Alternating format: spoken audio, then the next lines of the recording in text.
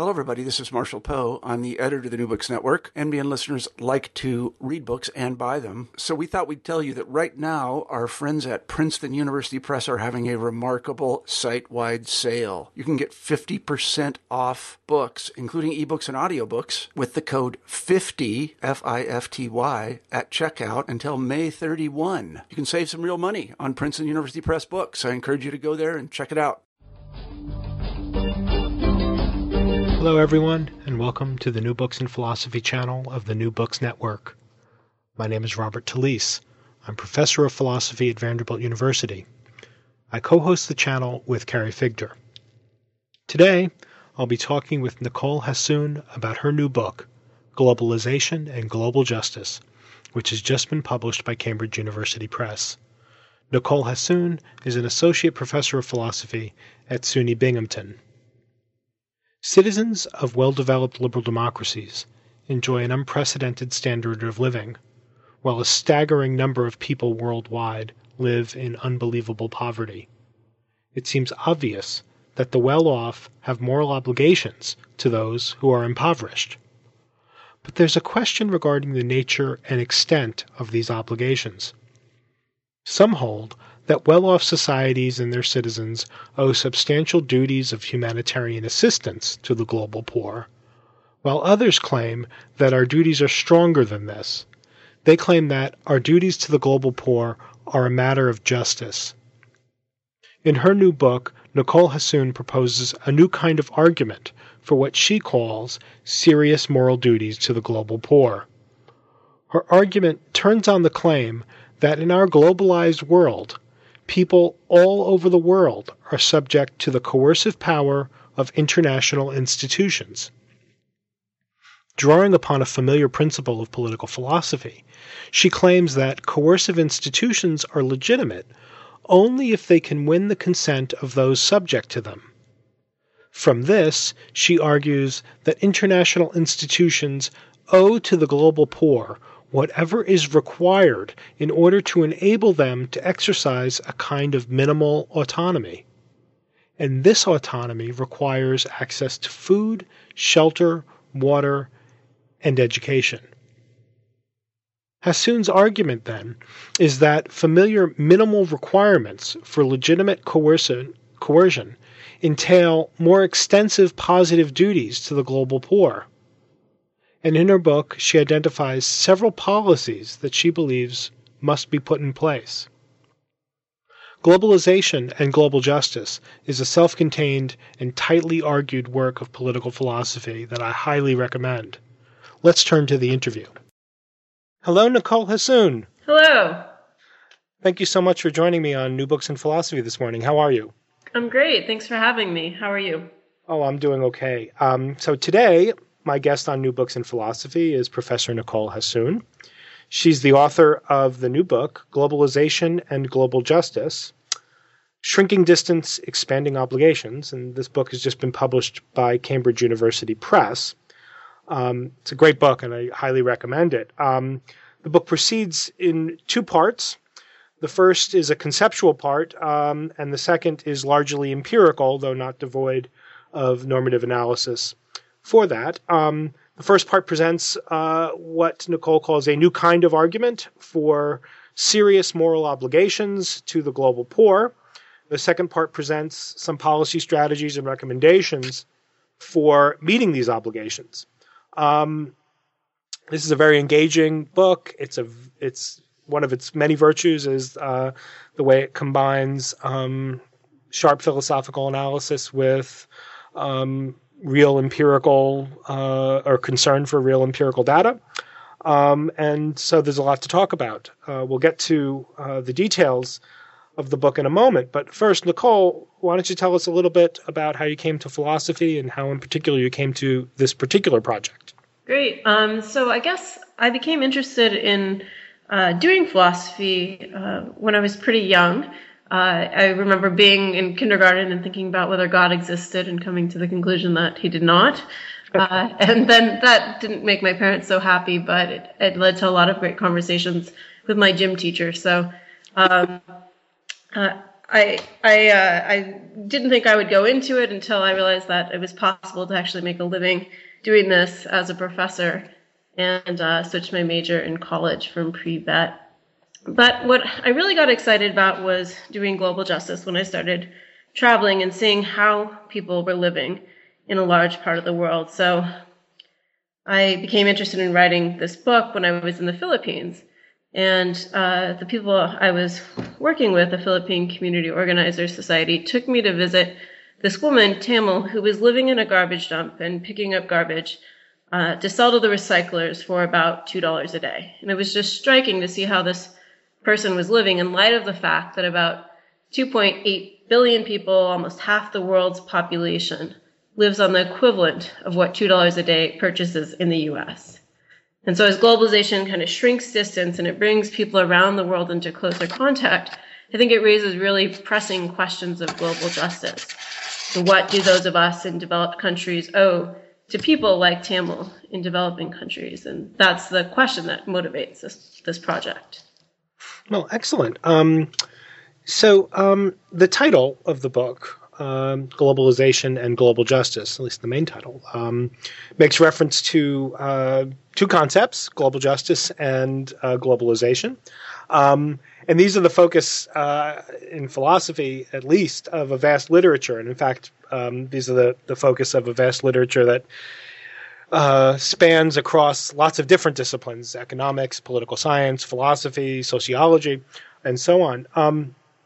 Would you be able to sort of help us situate your own contribution to these debates, which we'll get to in a minute, in the context of some of the broader issues that you're trying to address? Right. So I think interdisciplinary inquiry is really important, and this book does try to engage with the work of economists and political scientists and sociologists, as well as philosophers, to answer some, I think, pressing philosophical questions about our obligations to aid, and then to address the skeptical worry that there may not be anything we can actually do to help the global poor if we do have obligations to them, as I argue. I take it the main import of the book is that it can address sort of two or three skeptical camps within philosophy. Those who maybe, like libertarians or actual consent theorists, just are skeptical of any positive obligation state at all. And then those who really embrace kind of a status view in which we have a significant sort of obligations to give priority to compatriots or co-citizens. And the thought is that many of these people are really deeply concerned about coercion, and they believe that we should that the coercion that states exercise has to be justified, and this generates significant obligations of either global justice or legitimacy. But I argue that there are many coercive international institutions as well, and that these this kind of coercion in international affairs can also generate significant obligations of properly global justice or legitimacy. Right. So the kind of view that you're developing then sounds like it's in conflict with a lot of the going views of global justice. So you're against skeptical views that say justice is something bounded by state borders, that duties of justice could be owed only among compatriots, and that what members of affluent societies might owe to citizens of impoverished societies are duties of assistance or humanitarian kinds of duties rather than duties of justice. So you want to oppose that line and say, no, these are duties of justice that we owe to the global poor. But it's also an anti-utilitarian style argument as well, as I take it, that it's not a Peter Singer view either, in that it's not about maximizing well-being or something like this. The view instead, is, if I'm reading you correctly, has to do with legitimacy. Could you tell us a little bit about the, and this I take it is what you mean when you say it's a new kind of argument. Mm-hmm. Could you tell us a little bit about the focus on legitimacy, and in particular on the claim that there are in existence already global institutions that have to be legitimated because they're fundamentally coercive? Okay, yeah. So I guess the argument in the first half of the book, it's set off in contrast to views of our obligations that are either grounded in people's basic interests or autonomy. So, for instance, a human rights theory in which people have human right to whatever they need to live a minimally good life. Although I think those arguments are compelling, and I'm fully convinced that people have such human rights, there's also significant criticism of these arguments, either that the duties they generate are too demanding or inappropriate, or simply the idea that we don't have any positive rights to aid because that requires some people to sacrifice their freedom for others. So if we haven't done anything to other people, then we don't have an obligation to aid them. And so I realize that each of these sort of perspectives on these positive rights, though I happen to favor one, may be unanswerable from the other perspective. And what I'm trying to do is give an argument that can address some of the skeptics about the importance of our basic interest in autonomy, sort of in grounding obligations, that the mere fact that these things are important can give rise to obligations. So the argument I give goes roughly like this. So there are, I think, many coercive international institutions. And in order for the kind of coercion that they exercise to be legitimate, that is, justified, those who are subject to coercive rules should at least be able to object, if not consent, to their subjection. In order to be able to even object to coercive rules, people have to have basic reasoning and planning capacity, some minimal components of autonomy. And in order to maintain those capacities, people need things like food, water, perhaps some shelter, education, healthcare, and so forth. And so if nobody else is helping these people secure the things that they need, then the only way the coercive institutions to which they're subject can be legitimate is if they sort of fill the breach, because they can't legitimately exercise coercive force over those who can't even object to their rule. So that's a basic line of argument. And then I run that line of argument for many different liberal theories. And I take it to some degree, liberalism is concerned with individual freedom, and that kind of freedom isn't sort of constituted by the social order, but it can be compatible with significant constraints on social life. But these views, if they're contractualist or even communitarian in certain ways, might hold that in order for the relationship between the rulers and the rulers to be appropriately free, people have to have these basic capacities, that they have to at least be able to object to coercive rules. So I kind of run that line of argument for a variety of different liberal views, including hypothetical consent theory and actual consent theory, and certain communitarian views. All right. So would it be, that's very helpful. Would it be right to say then that one of the components of your argument is that the negative rights that any liberal, in this philosophical sense of liberal, we're not talking about Bill Clinton versus Ronald Reagan, we're talking about the tradition of John Locke and following, is the argument that the negative rights that any liberal is interested in are going to entail or bring in their wake certain entitlements or positive rights to the conditions under which the negative rights can be exercised. Am I getting this right? Yeah, I think that's pretty much it. So the thought is that if you're committed to a certain kind of liberal theory of legitimacy, that doesn't just focus on showing that whatever coercive institutions are imposed on people have to be decent, if not fully just, but expresses the idea that the actual relationship between the rulers and every person who is ruled has to be voluntary in some way. Then you're going to be committed to the idea that people have to have basic capacities under coercive rules. And then if that's so, and if nobody else is helping these people secure these things, then the only way the coercive institutions can be legitimate argue, is if they sort of fill in that breach, if they help people secure the capacities that they need. So these positive obligations are sort of logically necessary conditions for the liberal kind of legitimacy requirement, I think, is quite common in political philosophy.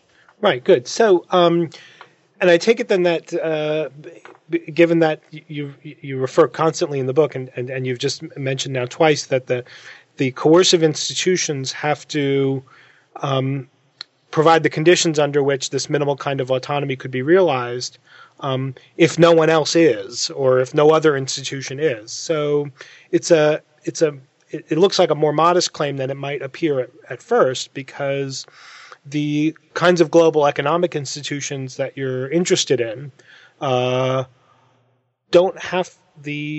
might not have in many cases any actual requirements to provide for the development of autonomy in this minimal sense for people, because they might already be autonomous, or other institutions, domestic and otherwise, might be doing the job. Is that right? Right. I mean, so in a way, it's a really minimal requirement. So the obligation is to ensure that people can at least object to these rules.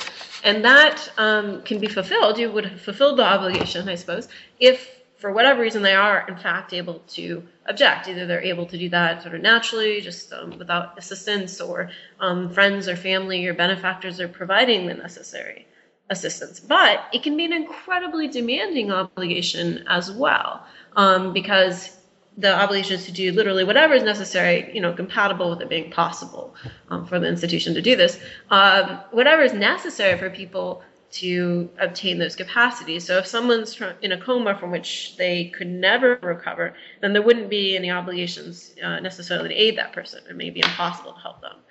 However, if they're in a coma from which they could recover, but it would be very expensive, then still for it to be legitimate to coerce that person has to secure these capacities. And if nobody else is helping the person do that and they need assistance, then the coercive institutions to which they're subject have to provide that assistance. And you might say, well, okay, but they haven't caused the person's problem necessarily. Maybe it's brain cancer that put them in this coma, right? They might even be helping people in various ways secure some basic capacities, but maybe not all of them, that they need to, say, object to coercive rule.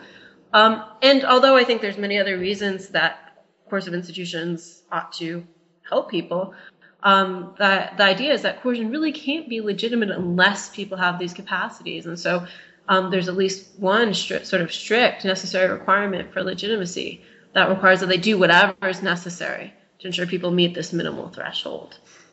Okay, so let me, again, this is very helpful. Let me push a little bit, and this will help to get us into one of the, I thought, very refreshing aspects of the book, which is that you have a whole chapter in the first part of the book in which you address libertarian concerns. I think, although I am not a libertarian, I think that libertarianism is a formidable view, and I like to see philosophers engage with smart versions of libertarianism.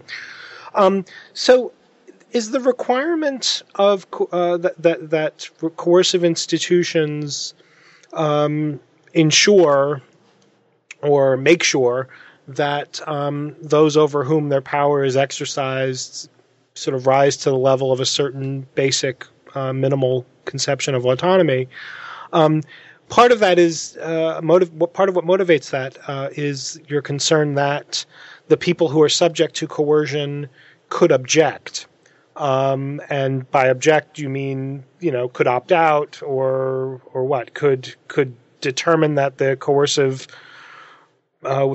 power is not justified in the right way or not being exercised in the right way. Okay. Could you tell us more about what the objection, the power to object comes to? Right. So, I mean, I guess what I think is that probably a lot more than just merely being able to, say, protest against coercive rule would be required for the rules to be legitimate.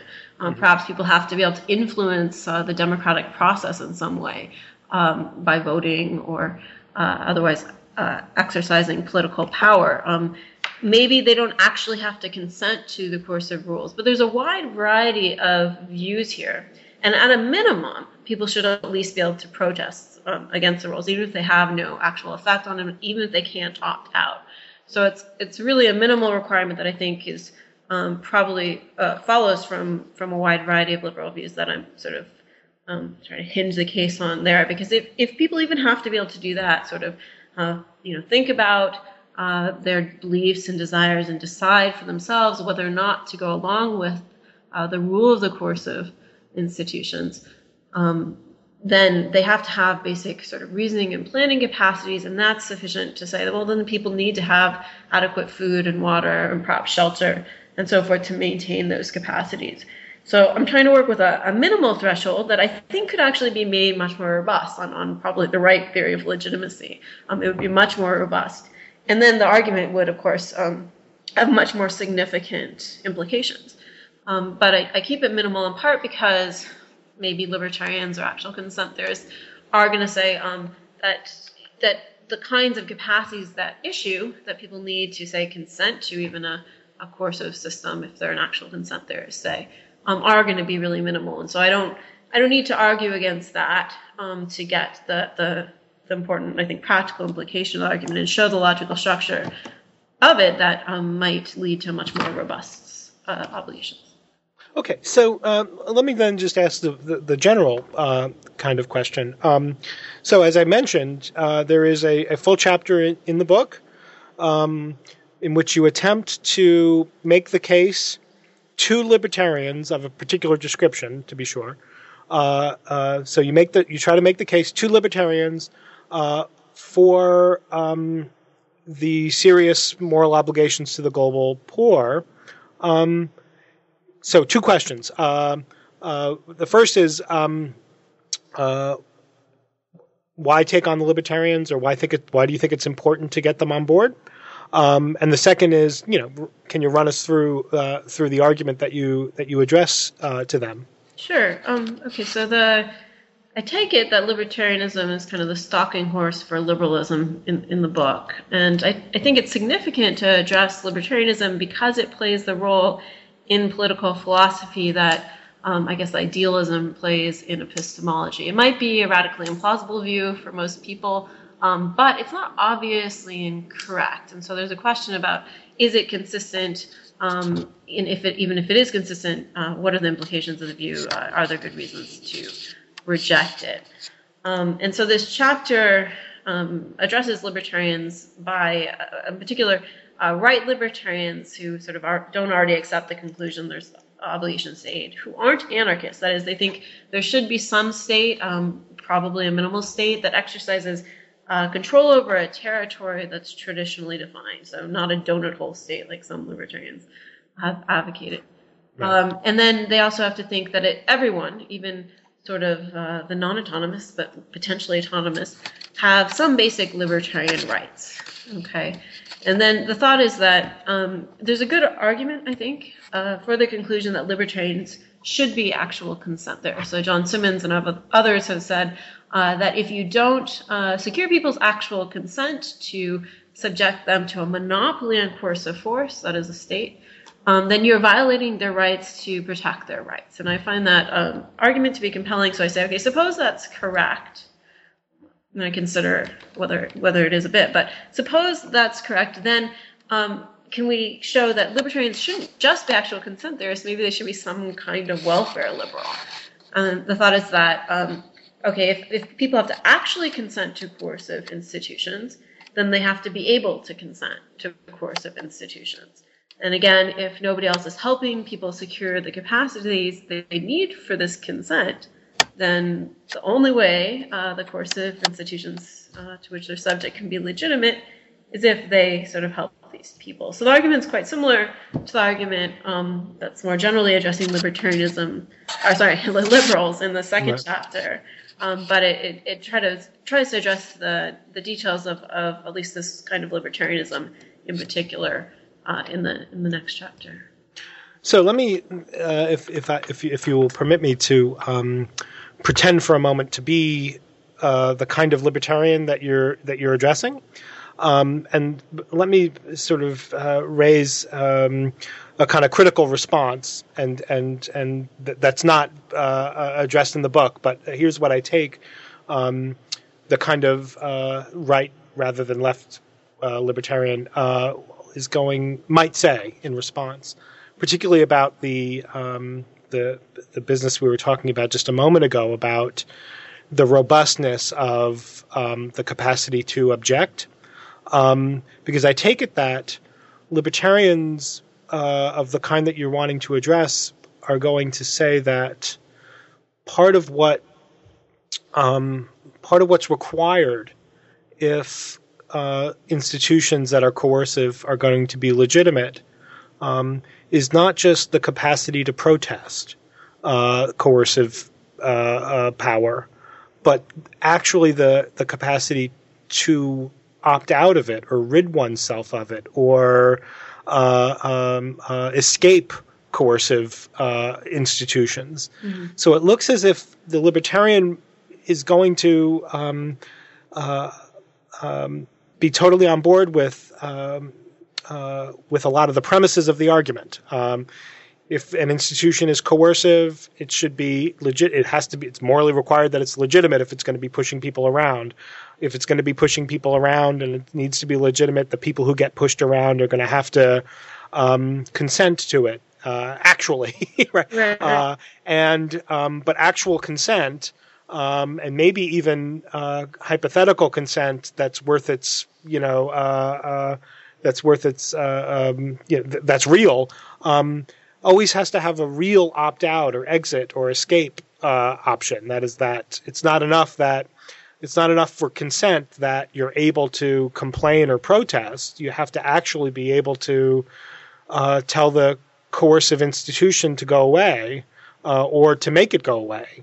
Right. And that looks a little bit more robust than what you're requiring. Good. So what I'm saying is that if you have to actually consent, then you should agree that people have to at least be able to consent, right? It may be that they also have to actually consent. And so the institutions are going to remain illegitimate if people are just given the capacity to consent. More is going to follow from this requirement. But even if there's some libertarians who think, well, if you consent to something, you're really bound by it, so they don't have to have an exit clause. Like you can consent even into slavery or something. This minimal requirement should follow. If you have to be able to exit from the coercive institutions, then I think even more is going to follow from the libertarian view. I'm not sure that libertarians that are sort of fruitfully engaged with international affairs would do well to say that, because it doesn't seem like there's reasonable exit for most international organizations, at least right now. So that would suggest that we'd have to radically rework many of the coercive rules that exist and bind people. But perhaps they would also want to hold that, which I think would just say that there's going to be even further obligations to these people. What's interesting is I was stressing before that this obligation that I'm defending is pretty radical.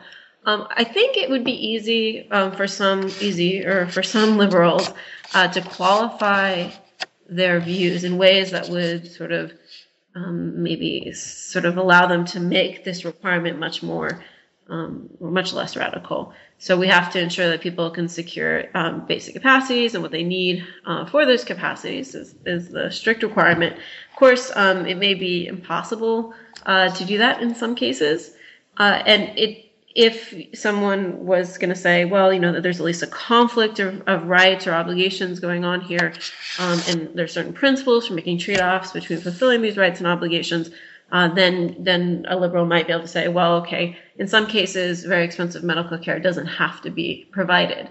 I'm not quite so sure libertarians get out of it that easily because they have a really strong requirement of basic rights. So these libertarian rights are often inviolable in a way.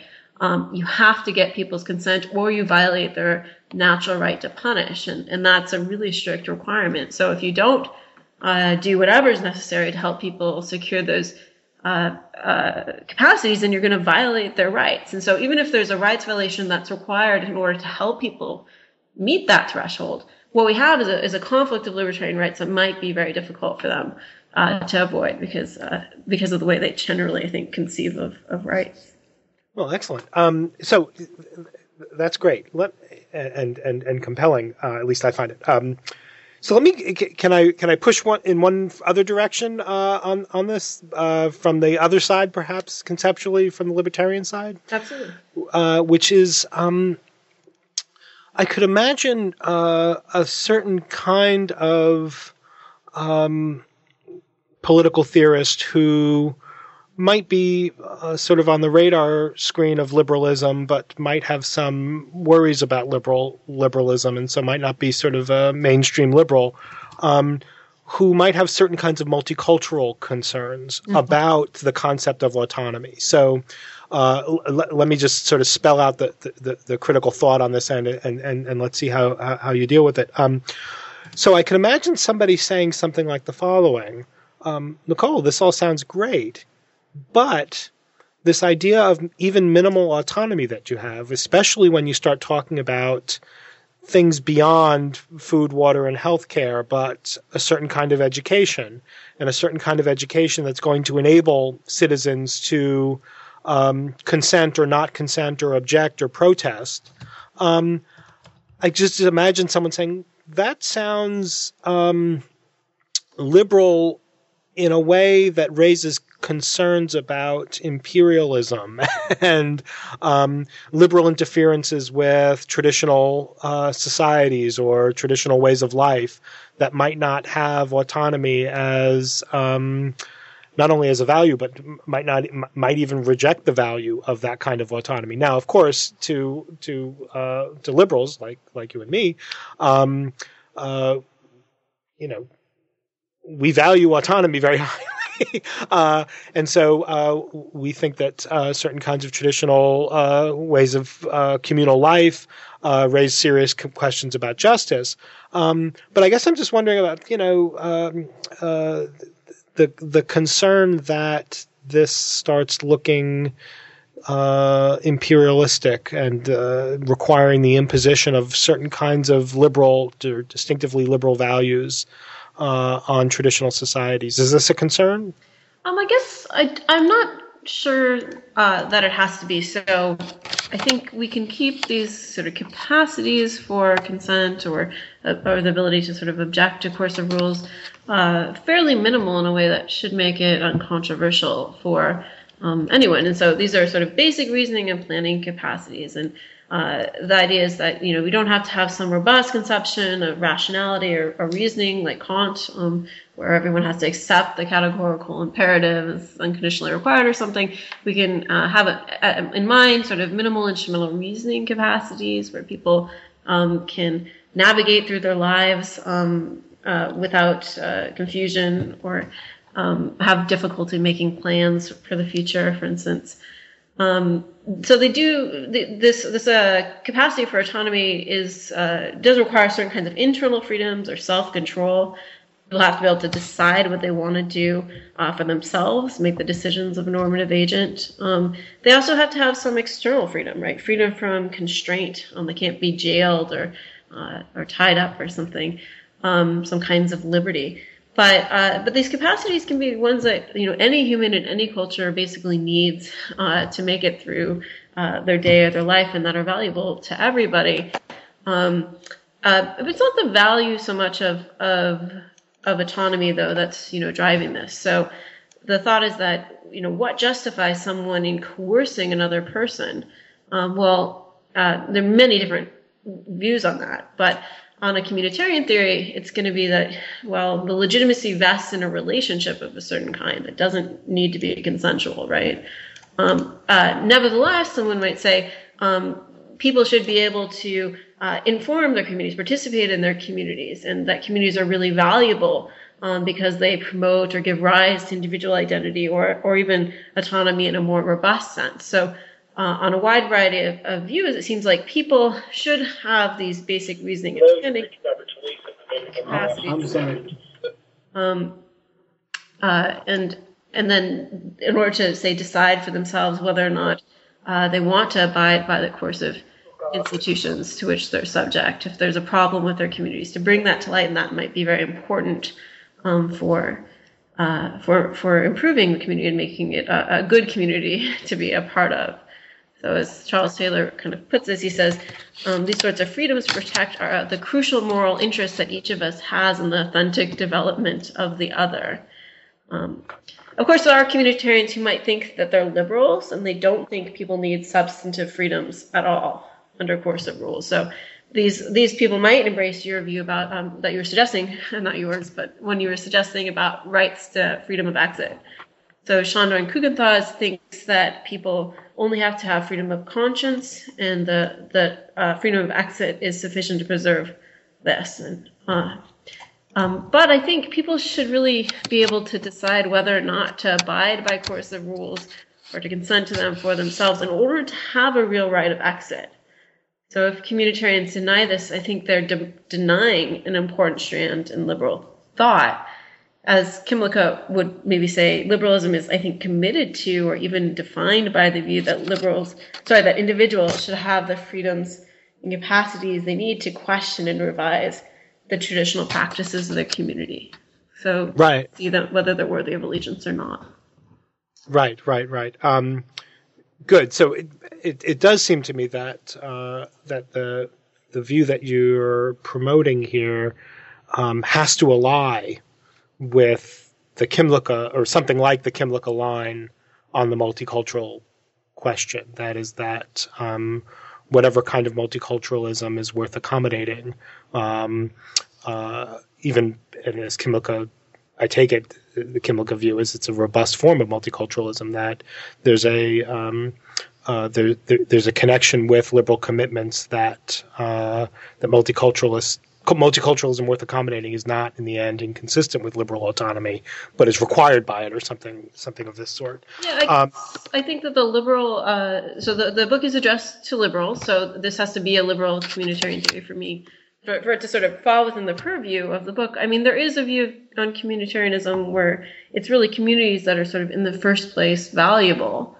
But I think you might be able to say some things about what makes a community valuable, and people being able to question that community, in part, is in sort of making it a good community to be a part of, where it wouldn't be sort of obviously liberal, though it might end up being liberal enough for this argument to work.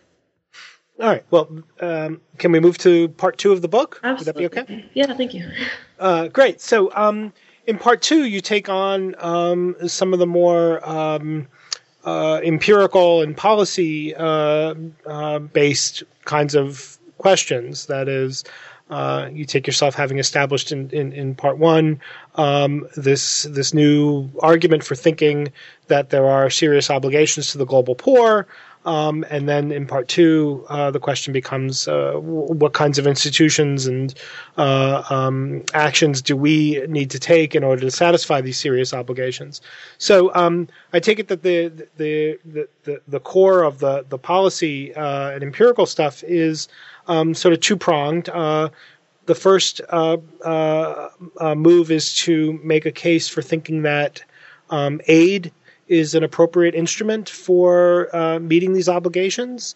Can you tell us how that runs? Yeah, absolutely. So, I'm motivated to consider some of the rules and institutions guiding international development, primarily because most of the global poor live in developing countries. And then some of the major proposals on the table are, should we promote free trade or foreign aid? And so I consider the case for aid in light of recent philosophical criticisms. And so most of the philosophers who have criticized aid argue that it's either ineffective or counterproductive. But they've done this primarily by drawing on case study data that hasn't been rigorously evaluated. And when you look at better data, there's both macro level data, so data about the effects of at least certain kinds of aid generally, that show that certain kinds of aid generally help people meet their basic needs. And then there's some micro level evidence that there's many, particular aid programs that are doing a lot of good, helping people secure adequate food, water, shelter, and so forth. And so part of the point of the chapter is just to say that. But I also think that it has some important lessons for development economists and for philosophers that are sort of interested in engaging in empirical debate. So if you're going to argue that aid is or isn't a good idea, in part drawing on empirical evidence, I think it's important to understand what makes evidence appropriate or inappropriate for a certain purpose. And so a large part of this chapter is trying to explain that, or make an argument that, for showing that we want to give aid in general of a certain kind, we should rely on certain kinds of evidence, whereas if we're looking at particular programs, again, there's better and worse evidence for making the case that those are successful. I also think, like I said, it can tell some things, perhaps suggest some things to development economists, so they are a little bit more used to working with empirical evidence in general. I think it implicitly questions the focus of most development aid at the country level. So even though there's a lot of evidence or discussion about whether aid generally is good for growth in a country, that's not necessarily what matters. It's not clearly what matters in light of the argument in the first half of the book or many other arguments about obligations to give aid. So when philosophers are talking about it, they often think about aiding poor people, right? Not necessarily poor countries on average. And so when we disaggregate the impacts of aid, we can find out a little bit more about it. Oh, excellent. So then the second move in the empirical part is to make a case for, at least a qualified case for free trade as, or establishing institutions of free trade as a way of meeting the obligations. Can you tell us how that runs? Because that was surprising to me that one might move in this direction. Yeah, I mean, I guess I came to this as a little bit more skeptical of the benefits of free trade than I am now, which might be surprising if you read the book. But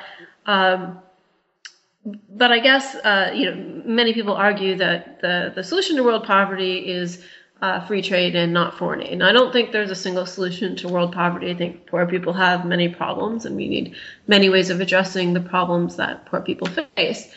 But this chapter looks at the case for free trade primarily theoretically. So I look at the arguments from comparative advantage in this chapter and suggest that they don't show that trade is, even generally going to benefit the poor. So what those arguments show is that trade, if countries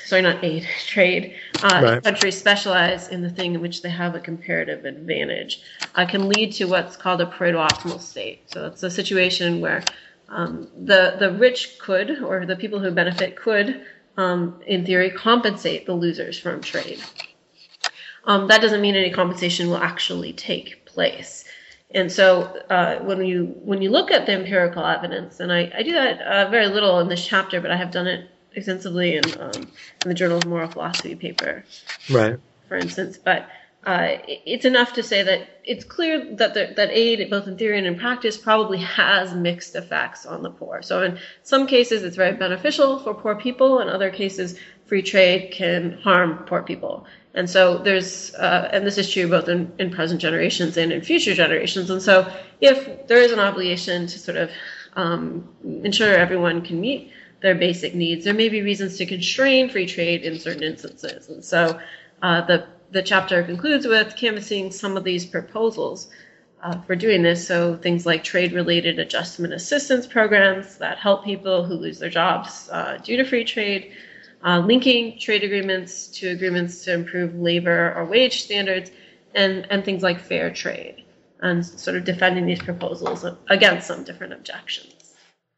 All right, excellent. So now let me ask a sort of a broader kind of question, which you touched on a moment ago. So are the serious obligations owed to the global poor obligations that are mainly fall to governments or collections of governments or to citizens in well-off countries with stable governments? Exactly, can you, because part of the free trade stuff discussion and the aid, I take it has implications for individual citizens of wealthy countries. But on whom primarily do these obligations fall? Right. So the obligations that are defended in the first part are obligations on coercive international institutions. And so some of these international institutions are institutions giving aid. So the World Bank, for instance, gives a lot of aid. But I tend to embrace a view of obligations that I sort of sketch in the first chapter. It's sort of the traditional view of the obligations correlative to human rights, in which case these obligations maybe primarily fall on some institutions, international institutions or governments. And then secondarily, those who either support or uphold these institutions may have obligations to change them or to step in and fill the breach when they're failing in their primary obligations. But I don't in the book really cash out or defend an account of the obligations correlative to account of how we should distribute the obligations that are defended in the first part in any detail. And in fact, the second part is supposed to be largely independent from the first part of the book in this way, that even if you were to reject my new arguments for aiding the global poor, but you accepted some human rights obligations or even consequentialist obligations to the global poor, then you might be able to accept everything I say in the second part of the book. And I'd love to say a few words about actually the last chapter of the book as well, because I take it that practically it may be the most interesting. Sure, please do. Okay, so after considering the case for aid and trade, I argue that there's reasons to try to make free trade fair, and one of the proposals that I advance is this proposal for something like fair trade in pharmaceutical and biotechnology. So if you're concerned about global poverty, one of the things you ought to be concerned about is global health. So that people need to be able to secure adequate health care. But one of the biggest problems people have is in accessing essential medicines for diseases like malaria and tuberculosis and HIV. And there's several problems that people face. One is that very few drugs are produced for these diseases, so very little research and development is done on them. And then they're often very expensive. And so I have an idea about how to rate pharmaceutical companies based on their technology's impacts on global health. And the thought is, if we had such a rating system, then we could give like the top 10% of companies a label that they could use on all their products, everything from pet vitamins to mouthwash. That would create an incentive, hopefully, for companies to do whatever gets them highly rated. Because even if a small percentage of people are willing to purchase products from highly rated companies, that could create, a huge incentive for companies to do what gets them highly rated. And there's many other things you could do with this rating system as well. So universities license in a large percentage of the drugs and technologies companies rely on. And if universities made it a condition of the sale of their licenses that companies holding their technology should meet certain standards, then again, you create more incentive on the order of $800 million worth of incentive if you even get a small percentage of universities to sign on to this, for companies to do what produces new global or more global health impact. And the thought is that this might be enough incentive to get one or two new drugs a year for the poor, but between 1997 and some 10-year period, I think there were like 13 drugs produced for diseases that primarily affected the poor, and most of those came out of military research. So if you could just imagine the impact of a new HIV vaccine or malaria vaccine, I think it could be really important. In any case, the book includes that. There are many sort of things we can do to address the problems that poor people face, and we need to think creatively in this way about how to actually do that. Well, and thank you. So the book is Globalization and Global Justice, and thank you, Nicole, for talking to us about it. I usually finish these interviews by asking authors what's on the horizon, and as I mentioned before we actually got started, this always is I always struggle with whether to ask somebody whose book has just come out. But Nicole, what's next, or what do you see happening next? All right. Well, Yeah, thanks for having me. I guess I'm working on a lot of things that are related to the book and a few things that aren't. So one is trying to extend sort of the major argument in the first part of the book to address obligations to future generations. And then I'm actually working on the practical proposal, a rating system for pharmaceutical companies, global health impacts, and looking at the diseases that they're addressing and the need for the drugs that they're producing, the treatment percentages, the access to treatment people have to those drugs, and how effective they are in trying to rate companies on the basis of their drugs' impacts. So it's a strange, non-philosophical, perhaps, project that I'm engaged in. And then I've gotten interested in population ethics and obligations to aid people both in present and future generations, and so working with some more technical models on that kind of thing. Well, that's excellent, and I will keep an eye out for articles and maybe a future book on some of these topics. I want to thank you for your time and for talking to us about your new book, Globalization and Global Justice, Shrinking Distance, Expanding Obligations. Thank you. Thanks so much for having me. Oh, yeah, sure. Take care now. All right, bye. You've been listening to my interview with Professor Nicole Hassoun of the State University of New York at Binghamton. We've been talking about her new book, Globalization and Global Justice, newly published by Cambridge University Press. I'm Robert Talisse, your host. This is New Books in Philosophy. Thank you for listening.